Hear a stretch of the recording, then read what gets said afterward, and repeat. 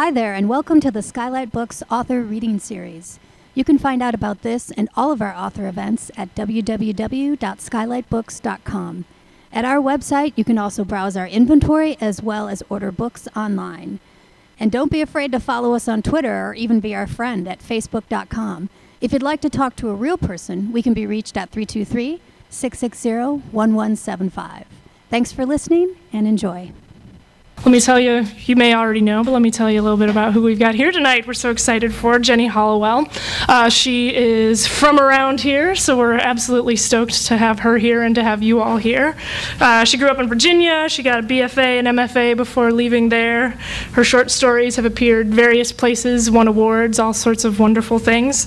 And an interesting little tidbit, this first novel of hers was recently, just this week, in the New York Times newly released section with two other Los Angeles books, one of which we had an event for last week, Janelle Brown's, and oddly enough, also Glenn Beck's conspiracy thriller. So who knows what the logic on that list is, but we know they've got pretty good taste for the most part, like much of the New York Times. Another review in the Boston Globe has a really nice sort of mood setter, I think. Hollowell's words make even ordinary traffic light bulbs glow like nebulas. So let's hear a little bit of that. Thank you for coming. Let's welcome Jenny Hollowell.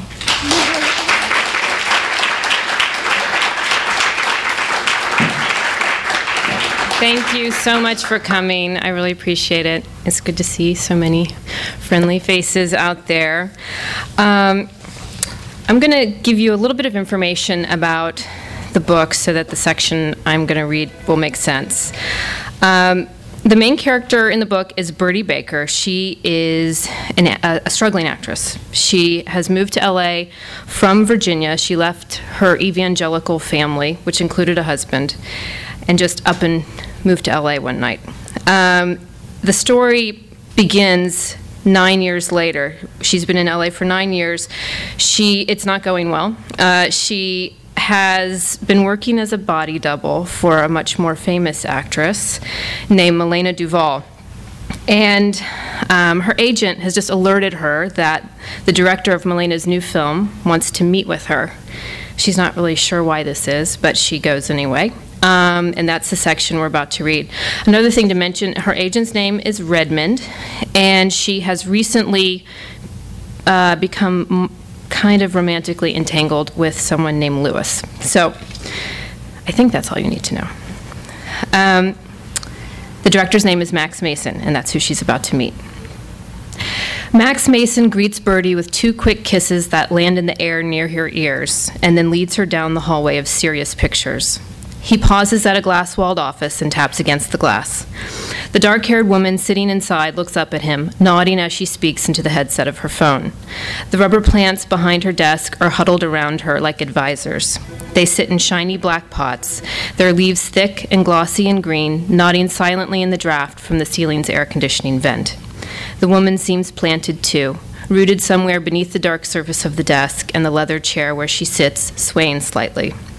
Her head is in her hands, a heavy flower. She rolls her eyes and looks at her watch. Then she holds her index finger like a gun to her temple and pulls the trigger. Pow, she mouths as she continues her conversation.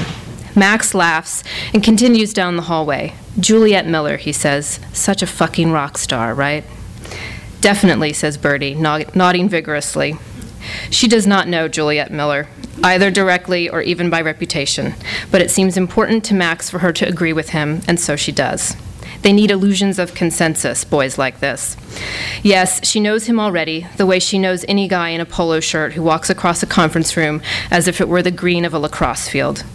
As he walks ahead of her now, no, as he lopes, she notes his easy glances into other people's offices, the nod of his head above the gentle posture of his shoulders, his tan neck golden against the soft white of his shirt collar. These things belong to the kind of boys who are used to people running to keep up with them, who summer elsewhere, who have cars they love and girls they don't. Boys for whom not much has ever gone wrong. It is strange to think of Lewis now, but she does. She is thinking that all that has happened in his life at least saved him from being this, a person she hates immediately for no good reason. The conference room looks out into a large loft-like space that forms the atrium for Sirius Pictures' office and the dozen or so other production offices housed there. The interior atrium walls are warehouse-like, lined with unpainted corrugated metal. Large black crystal chandeliers gently sway across the beam-braced ceiling. In another glass-walled room across the way, a handful of people huddle around a long wooden table, pointing at the headshots scattered across its surface. Bertie glances around the room as she sits in one of the dozen or so plywood Eames chairs that surround the conference table. "This is a nice space," she says. "Unusual." "Well, that's a nice way to put it," says Max, closing the door. "I think they call it Hollywood Danish Regency Modern." Or something. He shrugs and takes a seat. "I'm sure it was appropriately expensive, but I'd prefer to spend money on movies, not throw pillows. It's all a bit much, don't you think?" "Well," says Bertie, aware that the entire conversation is a kind of test. "It's a statement, that's for sure." Max smiles. On the table, a few wedges of cheese lie sweating on a plastic tray beside the skeleton of a bunch of grapes. "You want something?" he says, suddenly indicating the remnants. "I'm sure we have coffee, too." He glances back toward the closed door, as if expecting to see a waiter. She declines with a smile, and they sit in silence for a moment as Max looks at her. Slowly he shifts forward in his chair. "Wow, you do have a resemblance to Milena, something in the posture. And here," he says, reaching toward her and running his finger along the side of her face. "Your jawline, not identical by any stretch, but distinctly reminiscent." He cocks his head and squints, maneuvering her chin gently from side to side, as if judging a head of livestock, until finally he pulls away. "That's what they say," says Bertie, putting her hand to her cheek as if she could feel the similarity. "So tell me about what you've been up to," he says, leaning back in his chair. "Well, I'm sure they told you I doubled for Milena in The Evening Dawn, lighting throughout and also on camera for nudity." "Oh, yes, the ass shot," says Max, nodding vigorously. He smiles. "Sorry, did that sound too enthusiastic? I saw a little of the rough cut. I know one of the editors, Dave Ender. You know him? Anyway, I hope you don't mind my saying so, but it's perfect." He holds the air in front of him between his palms until he realizes he is indicating two invisible handfuls of ass. Then he shakes his head and laughs and drops his hands into his lap. "Ah, yes, well, thanks." Her reply is followed by a silence in which she knows they are both considering her body and of what use it may be to each of them. Finally, she says, "You must be really excited. I mean, I haven't seen the script, but I saw the piece in Variety. Everyone's saying good things." "Yes, yes," he says, blinking slowly. "You know, it's that same old story, the whole redneck with a dream thing. But people love that story, and we're going to make it fresh, you know, different." "That sounds great." She nods gravely. People do love that story. When Max asks, she lets him take a few digital snapshots of her sitting there in the chair, and also standing in front of the corrugated metal wall. She looks up into the lens and provides smiles of varying degrees, some sweet, some sexy, some closed-lipped, some showing her teeth. Chin down, eyes up, tongue pressed to the roof of her mouth. Finally, Max seems satisfied, and he lowers the camera. "There's a party tonight at the Monarch," he murmurs, without looking at her, as he fusses with the camera. "For Jules Dillon, the stylist. She's a friend. Do you know her? You should come." "I don't think I know her," she says, "but I'll try to stop by." "Yeah, it'll be good," he says, looking down at the camera screen to review the photographs. "Okay, I think we're done. We got some good stuff. Great, actually. Look at this one. It's really real." He walks over to Bertie and shows her the image on the digital screen. There she stands, softly smiling, the angular metal wall falling into shadow behind her. Her striped sweater stands in sharp contrast to the waves of her hair and to the bow of lipstick she had carefully applied in the parking lot in her rearview mirror. The effort she has taken with her appearance shows, and she suddenly feels embarrassed. She sees a plaintive quality in her expression, one that can only be called desperation. Like a redneck with a dream, she thinks. When she tells Redmond how it went, he laughs. "Oh, God, he thinks you're real," he says. Then he tells her to go to the Monarch party and show her face to Max. He tells her to keep it up, the real thing, whatever that means. There was another director, Leo King, who told her she was real too. He told her so more than once. "I get why I dig you. You're so fucking authentic," he had said. It was the silliest line she had ever heard, an occupational hazard. He was directing her in a little part in a made-for-TV movie. Silly lines came with the territory. The script was shit. Birdie played the college roommate of a cheerleader turned meth head. Sell it, Leo commanded, from the shadow beneath his baseball cap. Amber, she said, choking, you just aren't yourself anymore. I miss the old Amber. We all do. And down rolled the tears. The shoot was over soon enough. Still, it was hard to stop saying silly things as if she meant them. Leo kept calling and she kept answering. He kept showing up hungry, and so she fed him. She fed him lies, one at a time, like cherries. The car accident that killed her family being her most notable invention, and there were other, smaller lies. But he liked the way he tasted. He gobbled them whole. I'm happy, she would say, but she wasn't happy. This feels good, she would say, but it didn't feel good. Whatever you want, she would say, but it wasn't about what he wanted. She had given up too much to care what anyone else wanted. When she told him about the car accident, Leo had said, what an amazing story. She liked the lie, too. It gave her a place to put her family. They could stay inside the lie, safely dead, safely outside of discussion or explanation. She'd even described their funeral, organs and flowers and shiny white coffins, and a choir singing, Abide with Me. It's unbelievable, he said, holding her. How strong you are. The lie made smaller all that was lost. The past was a shadow box, and she was Gulliver, giant above it. She peeled away the walls, she lifted the roof, and she peered down into its tiny rooms. Everything was so small, too fragile for her to hold without destroying, and so she looked without touching at the tiny roads, the tiny houses, the tiny rooms, the tiny fluttering lives.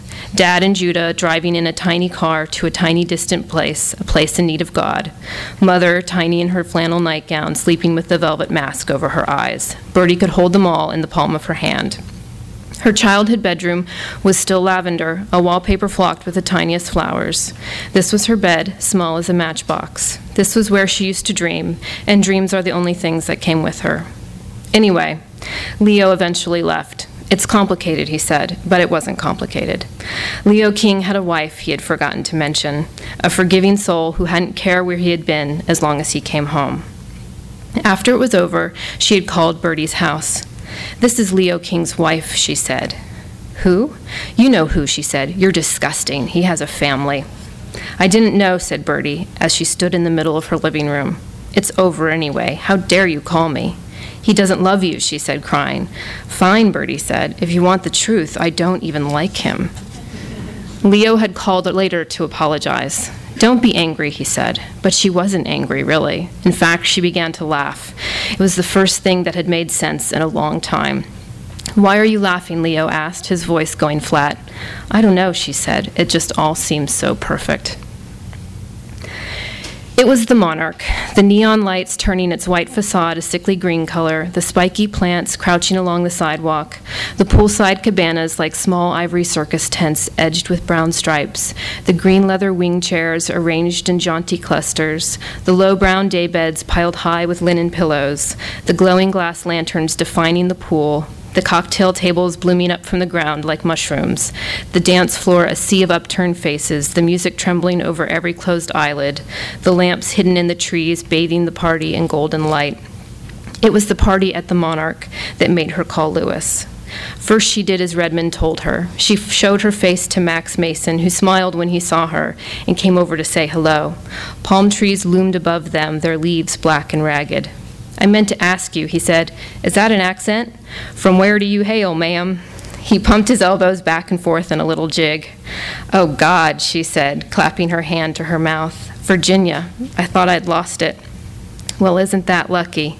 It's charming. It's barely there, I promise. He squinted and blinked very slowly, indicating deep thought. Do you know Sumner Ramsey? He's from Virginia. He did that doc about that avalanche. I think the title was Avalanche, you know, with an exclamation point, for emphasis. He bowed his head, ready to receive her laugh. She laughed. I don't think so. Or Laura Green, the production designer? She's working on Where I'm From. She yelled over the music, clutching her drink. No, God, sorry, I need to get out more. Honestly, I don't know anybody. He grinned. Well, that's not true. You know me. And you'll meet Jules, of course, our intrepid hostess. Speak of the devil, and the devil will appear. He glanced around. Aha, see, there she is. He gestured toward a woman emerging from the dance floor, blonde curls sprung out in a frizzy halo, jabbing her glass into the air, splashing her drink down her wrist. She licked the booze from her arm and grinned, revealing wine-stained incisors. Her neck was draped with a thick gold chain, anchored at one end by a large bronze horse head and an ivory horn. The horse nuzzled her braless breasts as if sugar cubes were hidden there, a motion which threatened to remove her strapless dress. Its flimsy silk fabric was printed with the silhouettes of machine guns and fluttered upward with every movement. When Jules saw Max, she screamed with outstretched arms in a vaguely British accent, "Come here, motherfucker!" According to Max, they went to boarding school together. He rose to his feet and grabbed her, lifting her off the ground. Jules screamed and threw her head back and laughed, then kissed his lips greedily and beat his chest with her fists. As she watched them together, Bertie felt emptied out suddenly, as if their happiness were made possible by something they were siphoning invisibly from her. She smiled anyway. She grinned even. She laughed along with them and had a few drinks and danced with the newly bilingual grandson of a deposed Latin American dictator and did a few lines of his Colombian in the dusky recesses of Jules Dillon's cabana. Max kept mentioning trips he had taken to Mexican cities, overpronouncing their names: Guadalajara, Tijuana, Puerto Vallarta. "So fucking beautiful," Jules kept saying. And the dictator's grandson repeated after her, trying out the words. "So fucking beautiful," he chanted. "So fucking beautiful." Time surged forward. They were losing moments, but no one cared. They were only moments. Bertie laughed and told a story that she might have invented about a scuffle with a cop over a parking ticket. "No way," someone screamed. She nodded violently, believing herself. Then that feeling was ebbing out of her, leaking like air from her body. She lay back on the daybed, clutched a pillow in her arms, and listened to the roar of the party. The pillow was cool, covered with thickly woven linen and stuffed with down feathers that trembled from the music's vibrations. The fabric reminded her of something, of what she wasn't sure, but the feel of it against her face was comforting, its surface as familiar as something from long ago, something that had survived. She was afraid suddenly that whatever Max saw in her, whatever was real, had been lost somehow, dropped like a set of car keys and kicked to the corner of the dance floor where it lay in the darkness waiting to be reclaimed. The linen was real, the trembling feathers real, and so she clung to the pillow, wanting to be restored. "Linen," she said slowly, pressing her face against the fabric. She imagined the pillow filling with helium, rising and taking her with it right up out of the party. The dictator's grandson nodded, grinning. "Linen," he repeated. Then he rose from his chair, deciding to dance again. "Linen," he shouted, striking the air with his fist. He rushed out of the cabana and onto the dance floor, shouting, "Linen, linen, linen." "Motherfucker would have been king," Jules shouted, "or president, or whatever the fuck they have there." Max's head sagged into his shoulders, concealing his neck, as if his body were slightly underinflated. "Shit," he said, gripping Jules' knee. "I could be president. Of like Bolivia or whatever? Fuck yeah, you could. Wear one of those little fucking hats. Ride a fucking donkey or whatever. Get some wives." She glanced at Bertie through a fringe of false eyelashes. "Right?" Bertie searched her mind, afraid that whatever she said now might matter more than anything she had said at Sirius. "Gold bullion," she said finally, filling the silence. The words hung in the air, sparkling. Bertie looked at Max to gauge his expression, but he had turned to Jules, his eyelids at half-mast. He grinned and pawed at the machine guns printed on her dress. Gold bullion. Fuck yeah. Chicks and riches. "Perfect," Jules said. "Keep that shit in a suitcase, handcuffed to your wrist. Wear a little fucking poncho with those fucking rainbow stripes. You'd be like the fucking pimp." She unwound the chain from her neck and placed it on a cocktail table and then leaned back on the pillow beside Max. "You'd be flawless," she said, pushing his hair from his forehead. She slid her tongue into his mouth and pressed her palm against his chest. Max sighed and collapsed backward, pulling her against him.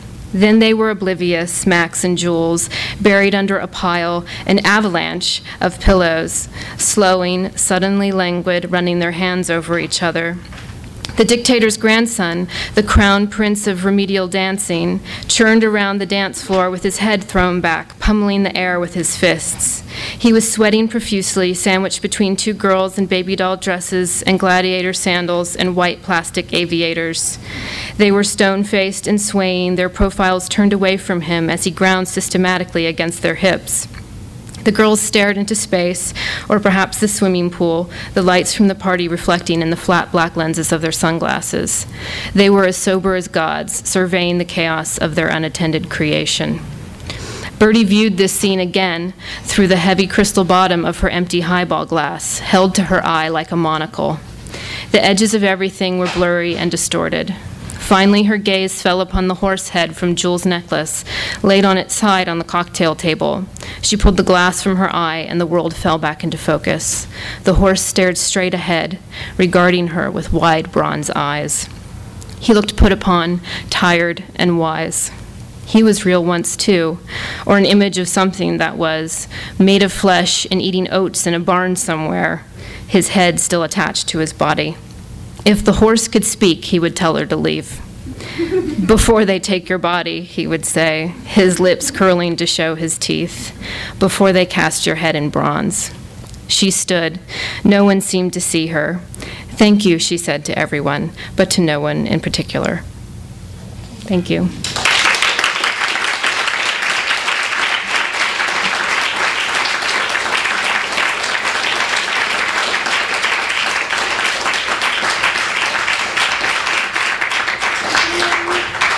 Questions they would like to pose? Anyone? No one?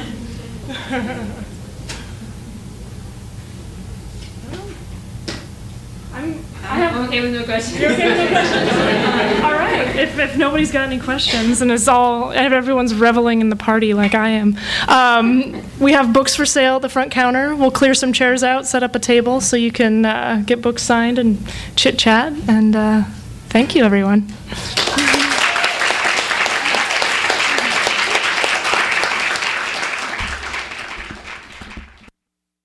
You've been listening to the Skylight Books Author Reading Series.